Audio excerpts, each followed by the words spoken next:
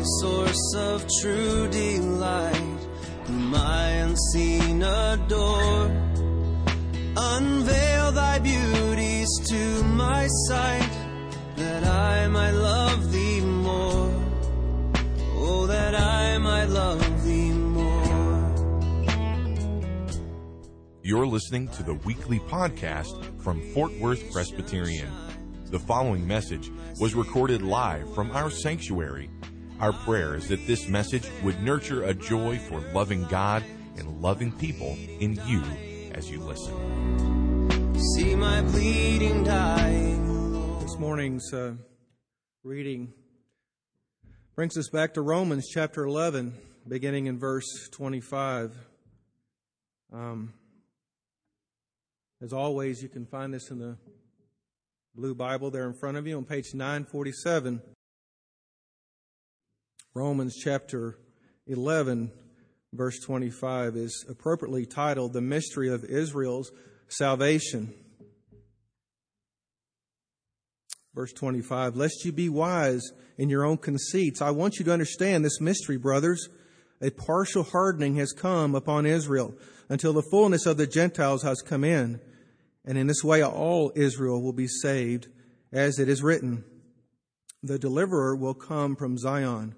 He will banish ungodliness from Jacob, and this will be my covenant with them when I take away their sins. As regards the gospel, they are enemies of God for your sake. But as regards election, they are beloved for the sake of their forefathers. For the gifts and the calling of God are irrevocable. For just as you were at one time disobedient to God, but now have received mercy because of their disobedience, so they too have now been disobedient, in order that by the mercy shown to you, they also may now receive mercy. For God has consigned all to disobedience, that he may have mercy on all. Oh, the depth of the riches and wisdom and knowledge of God! How unsearchable are his judgments, and how inscrutable his ways. The infallible Word of God. In this section, there is a lot of interpretive difference in the first part of this, and so I've written a paper that you, if you're interested at all, it's in the back on your way out. We just don't have time to deal with all those views. I'm just going to tell you what I think the interpretation is, and I think it's exciting and glorious what Paul teaches here. But that's just for if you want to do further study on this passage. Let's pray. Let's ask God to bless us. Oh Lord, we come to your word and we pray for your Holy Spirit to open up our eyes. Pray for your Spirit to give us wisdom. We pray, oh Lord, that we will come into new adoration of this glorious God who has revealed himself in such amazing ways, and how he saves his people throughout the world, Jew and Gentile. Nothing can stop your sovereign mercy. We praise you, O great God. May we come to all the more adore your mercy this morning. For Jesus' sake, amen. The title of our sermon is Adore Our Merciful God. You know, adoration is good for you. Psalm 147 begins, Praise the Lord, for it is good to sing praises to our God, for it is pleasant, and a song of praise is fitting. Praise goes down good in the human soul. It is good to the last drop. There's nothing better for your whole being than heartfelt praise. And hopefully we will get some healing rays this morning as we explore and adore the mercy of God that's set forth here. Now, you see in your outline, we first will look at the expanse of His mercy in verses 25 through 29. Now, as he begins this verse, he uses the term mystery. Now, by mystery, he doesn't mean something that's dark and mysterious and hard to understand. Mystery in Paul means God's profound purpose that was hidden in the Old Testament period, but now is wide openly revealed in the time of the New Testament. You can learn more about that in the paper. Oh, what a dig, huh? I think it's on page 43 of that paper. No, it's just 6 pages altogether. But Paul is declaring this mystery, he says, to keep his hearers from being wise in their own sight, from being too big for their spiritual britches, so to speak. He continues then his warnings in the passage before against Gentile arrogance, verse 18, and Gentile pride in verse 20 that they have toward the Jews. And in this passage, he is saying, don't look down on the Jews. God is not through with them as a people. You should humble yourself. The mystery that Paul is declaring then is the great change that is coming in Israel's response to the gospel.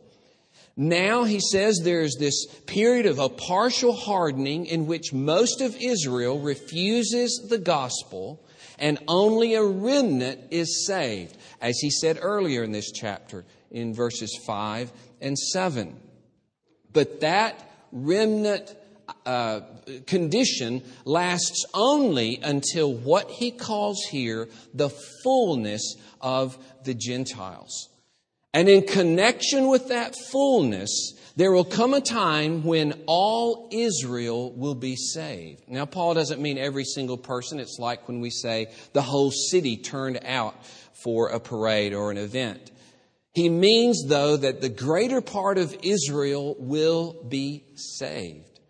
Now, most of Israel is refusing the gospel, but there's coming an event, the fullness of the Gentiles, when most of Israel will receive the gospel and be saved.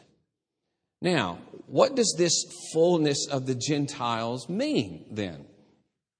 As always, a primary rule with Scripture is interpret Scripture with Scripture.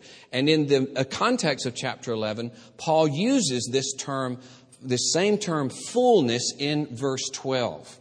Now there Paul writes, if their trespass means riches for the world, and if their failure means riches for the Gentiles, how much more will their full inclusion, that's the word fullness, mean? Okay? And a sister verse saying basically the same thing, verse 15, if their rejection means the reconciliation of the world, what will their acceptance mean but life from the dead? Now, he's talking about Israel here, but he does use this word fullness. In these 2 verses, Paul describes Israel's present unbelief as their trespass and failure and rejection. Okay? In those 2 verses. But he says there's coming a time when Israel as a whole will not be marked by rejection, but by acceptance. Not only a small portion will believe, but then a large portion will believe. And that's what he calls Israelites' fullness in verse 12. So if we apply this meaning of fullness to our phrase in verse 25, the fullness of the Gentiles, it means a spreading of the gospel and a response to the gospel among the Gentile nations that will be so great and extensive that it will be marked by fullness. And that's exciting. That's encouraging that a time of fullness is coming. A time of great response to the gospel. And he says, as the Gentiles are brought in, God will graciously do a great work among the Jews as well. Because he says, in this way, verse 26, in this way of the fullness of Gentiles, so all Israel will be saved. And then we learn wonderfully in verses 12 and 15 that there is a turnaround, and when this fullness of the Jews comes in, this acceptance of Christ, it will in turn mean greater riches for the world. So there is this symbiotic relationship and interdependence. Because of grace in one group, grace comes to another. And because of grace to that group, grace reciprocates to the original. John Murray, in his commentary on Romans, writes this: keep in mind the mutual interaction for the increase of blessing between Jew and Gentile. By the fullness of the Gentiles, Israel is restored, verse 25. And by the restoration of Israel, the Gentiles are incomparably enriched, verses 12 and 15. You see, there's this time of hardening and remnant with the Jews until this great outbreak occurs among the Gentiles. And in the midst of this, Israel is brought in large numbers, and that in turn brings about even greater riches among the Gentile world. Now, we don't know what God regards as the fullness of the Gentiles. We don't know how long the process will take. We don't know when it will begin, how it will progress, how long the period would be. It could span many generations. And during those generations, the Jews are brought in greater and greater numbers. That even further spurs this fullness of the Gentiles. Because it is in the way of this fullness, in connection with this fullness, that all Israel will be saved. And then we read with Paul, their acceptance will be life from the dead for the world. I think this is a kind of proverbial, metaphorical way to say it will mean amazing life that breaks out in the world. Now, interestingly, our own larger catechism, question 191, I know most of you have memorized that, asks, this is the section on the Lord's Prayer, and it asks, what do we pray for in the second petition, thy kingdom come? And among the petitions, it lists these. We pray for the gospel to be propagated throughout the world, the Jews called, and the fullness of the Gentiles brought in. That's in our catechism. To pray for the Jews to be brought, to pray for this fullness of the Gentiles. And as Ian Murray points out in his excellent book, The Puritan Hope, the Reformation brought in great expectation of what God would do among the nations of the earth and what God would do among the Jews themselves. In fact, we could say that 1,200 years of, quote, Christian prejudice against the Jews fell away among the Reformed countries because of the impact of God's Word upon His people. I would give only one example. Excuse me, left my book back here. This is from Samuel Rutherford. This is a letter he wrote April 22nd, 1635. Listen to what he says. Oh, to see the sight, next to Christ's coming in the clouds, the most joyful. What is this going to be?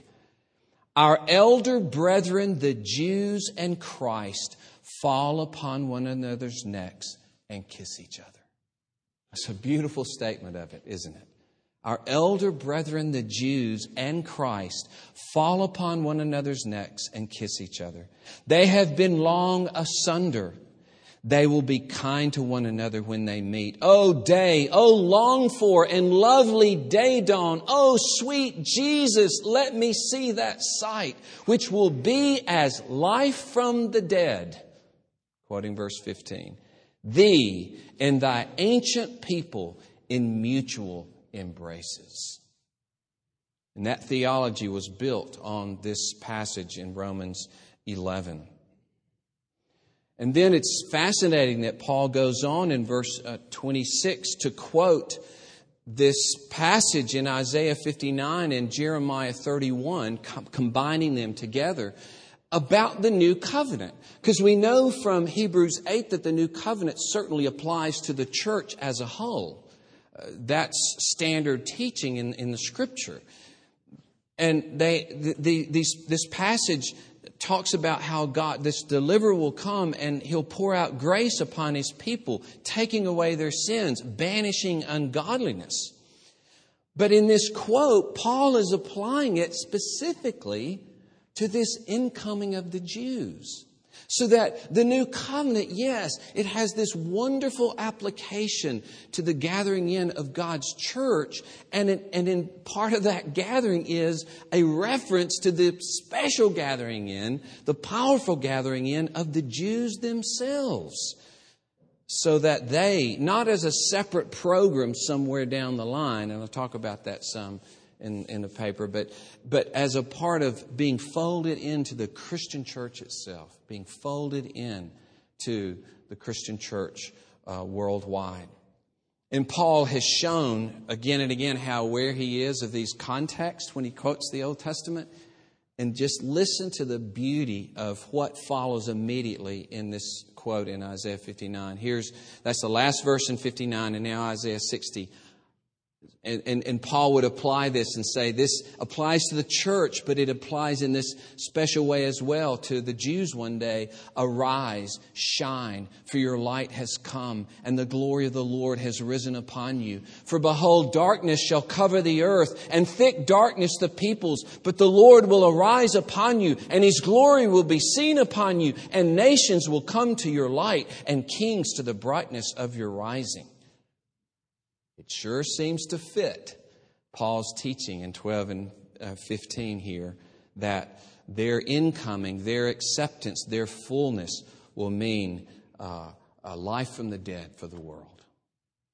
And so this is the great teaching here of Paul of what we can hope for and pray for and expect in the future. He goes on to say, in verse 28, that though they are enemies to the gospel, as a whole, they have rejected the gospel, they are still God's beloved people because of Abraham, Isaac, and Jacob, because of the forefathers. He said a similar thing back in verse 16 when he said, if the root is holy, so are the branches. The root we said there, the patriarchs, okay? If the root is holy, then the branches, the present day Israel is holy. They're still set apart for God's purpose of mercy. That's the point. If the root was set apart for God's mercy, the branches are set apart. And there's a purpose that God still has to show mercy to those branches. And so God's gifts, as he says here in verse 29, listed in the first part of chapter 9, if you want to refer to that, these great gifts are irrevocable. This calling cannot be turned back, even by their sin. It is indeed, as we have sung the hymn, most of us, grace that is greater than all our sin. Grace that overcomes even the disobedience of Israel against Jesus himself, that finally brings so many Jews to himself because God is a merciful God. Well, he explores then a bit, and by the way, don't worry, the other points aren't that long. You're already saying, good night, when are we going to... Verses 30 and 31 talk about this interworking of mercy. And this is how it worked out. You, Gentiles, were at one time disobedient.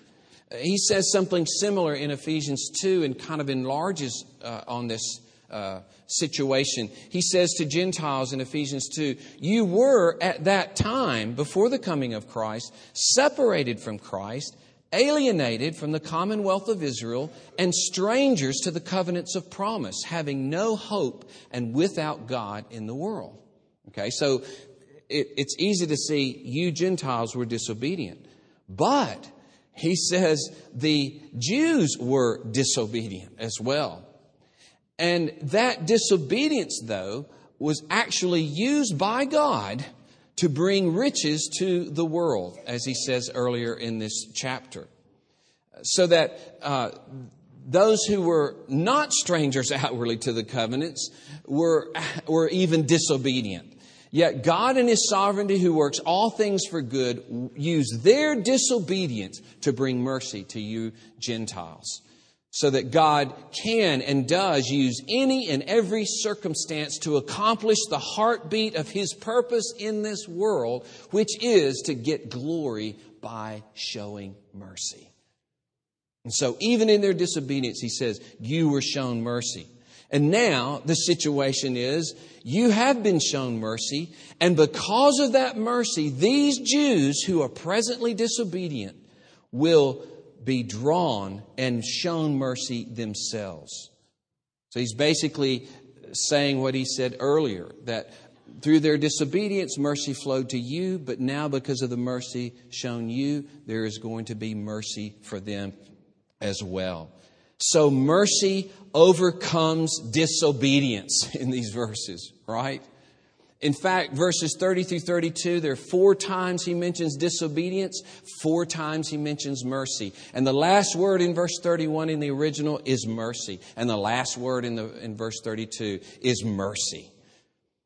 And this brings to mind the passage in Romans 9 where he says, I will have mercy on whom I have mercy, verse 15. I will have compassion on whom I have compassion. It does not depend on human will or exertion, but on God who has mercy. And this passage just underscores that, doesn't it? Even the disobedience everywhere. Disobedience everywhere. And you think, well, what's the result? Only judgment. No. Mercy. Mercy. Mercy. In the midst of disobedience.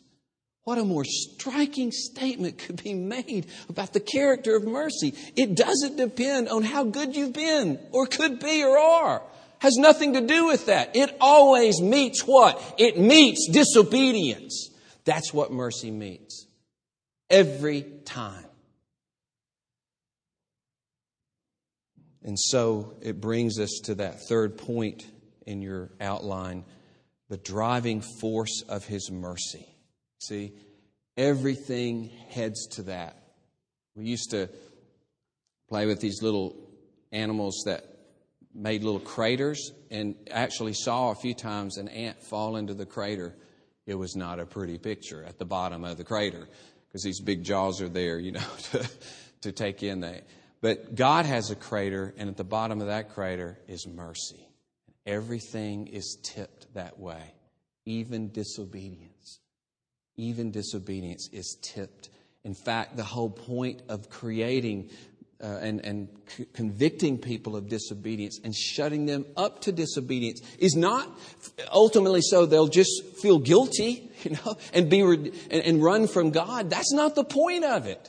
He shuts them up in disobedience so that He might show them mercy. It's the driving force of His mercy, bringing us to that point where we can have this incredible joy at receiving mercy. Interesting that our first question we ask for those who are professing their faith in Christ is, do you see yourselves as sinners in the sight of God, justly deserving His displeasure and without hope except for or save in His sovereign mercy?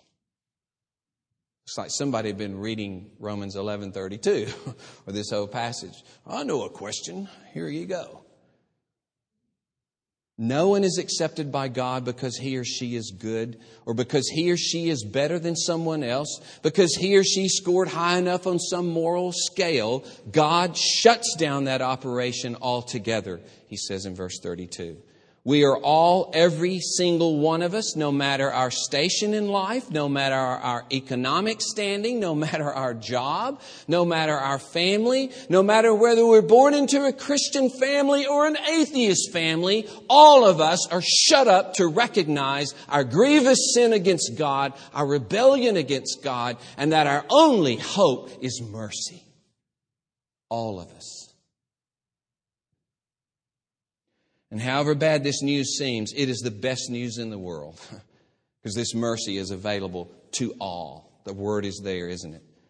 That He might have mercy on all. And this reflects back to chapter 10, verse 12. There's no distinction between Jew and Greek. The same Lord is Lord of all, bestowing His riches on all who call upon Him. For everyone who calls on the name of the Lord will be saved. And so, these riches of mercy are open to anyone who will believe.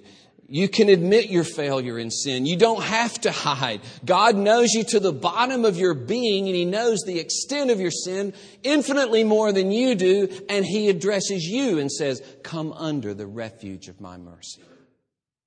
And you'll never surprise Him Right? 5 years into it, and you discover some part of your sinfulness, it won't surprise God. Because it was mercy from the beginning, knowing what you would find out about yourself 5 years later. It's mercy. It's only mercy.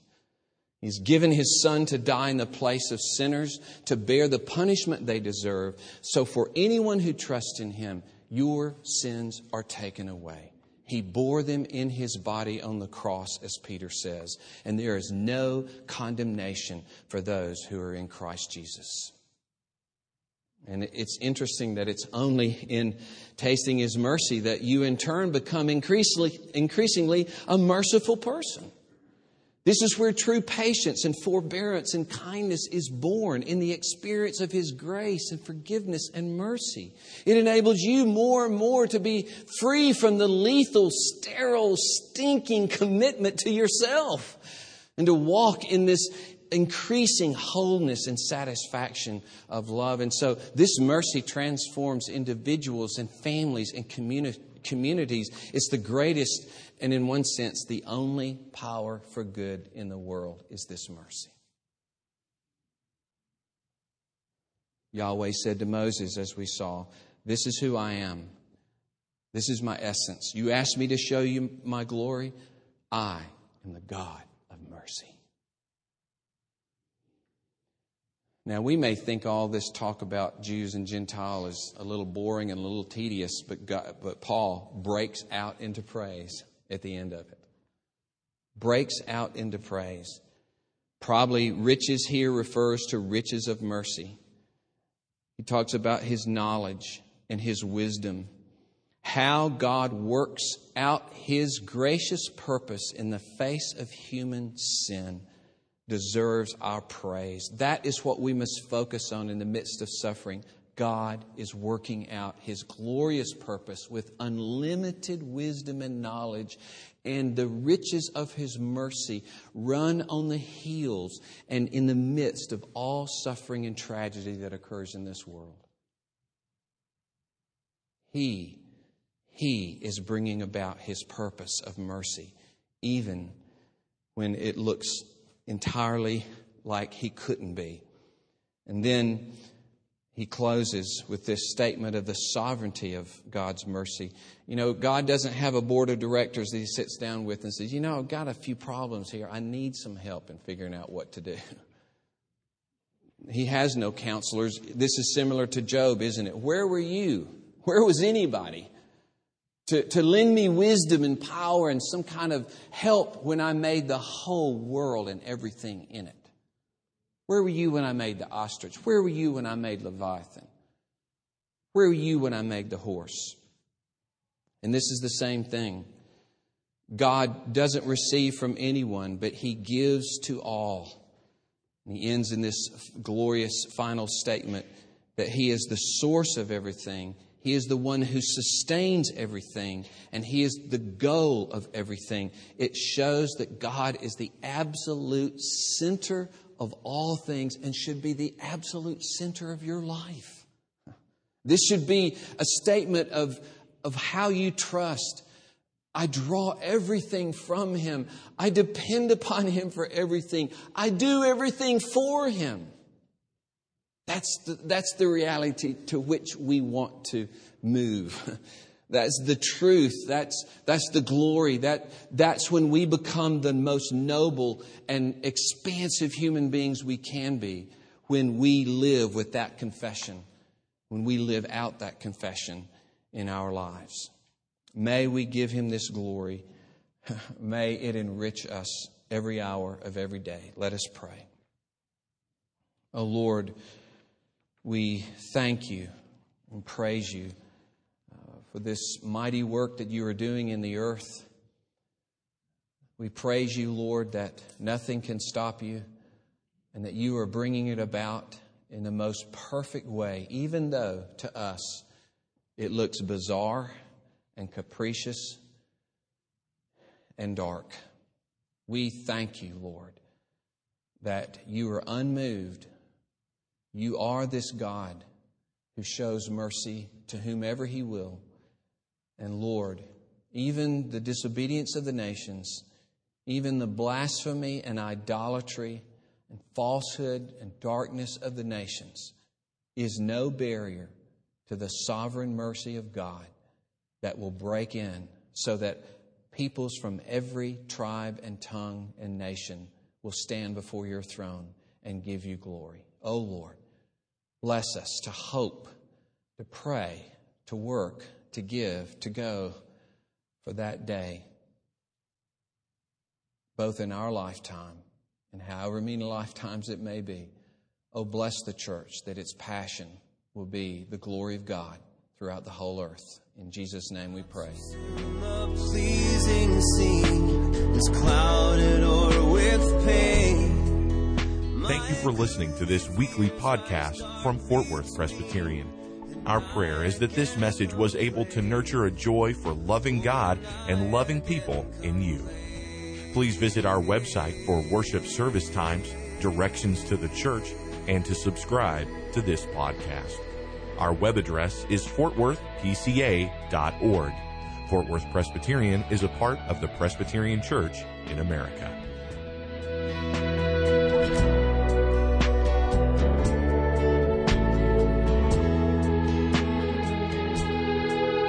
Jesus, my Lord, my life, my light. Oh, come with blissful ray. Break radiant through the shades of night and chase my fears away. Won't you chase my fears away?